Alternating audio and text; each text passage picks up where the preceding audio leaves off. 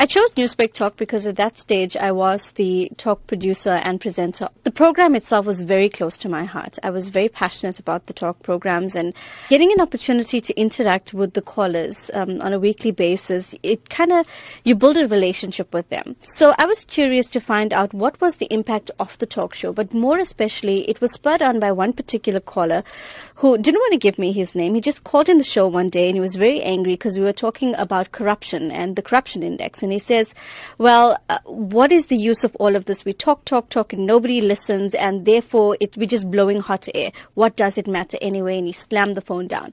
So it got me thinking, what's the point of it? Why should we continue conversation? Does it have a resounding impact, or does it end, when the program ends?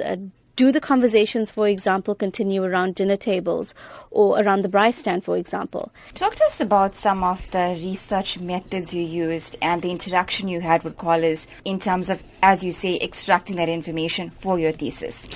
It was a qualitative study, so I got to be a little creative with it. The research was done in two phases. The first was where I had a focus group and we had just a few of the frequent callers. We spoke for a good few hours and we explored everything about, it was a bit daunting as well because they had to answer questions like whether they liked me as a presenter or whether, they thought that I was too soft or lenient in certain issues. The second was the interviews, and those interviews was person to person. It wasn't a group setup. It was the same sort of questions that were posed, but it was more of an intimate setting. So I got to speak to them and engage with them about their own feelings, and they didn't have the opportunity to feed off the next person.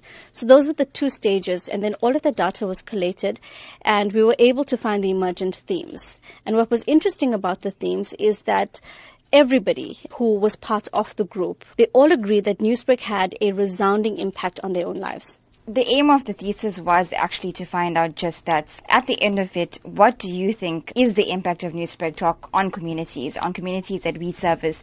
Are they really taking those conversations off air into their homes? Well, absolutely. There's a few critical findings. The first is that everybody agreed that Newsbreak was an avenue for catharsis. So it meant that even though they were not able to engage with policymakers, at a parliamentary level, they were able to voice their opinions and to vent out certain anger and certain frustration that they feel. The second part of it was that they felt that it was highly educational to them.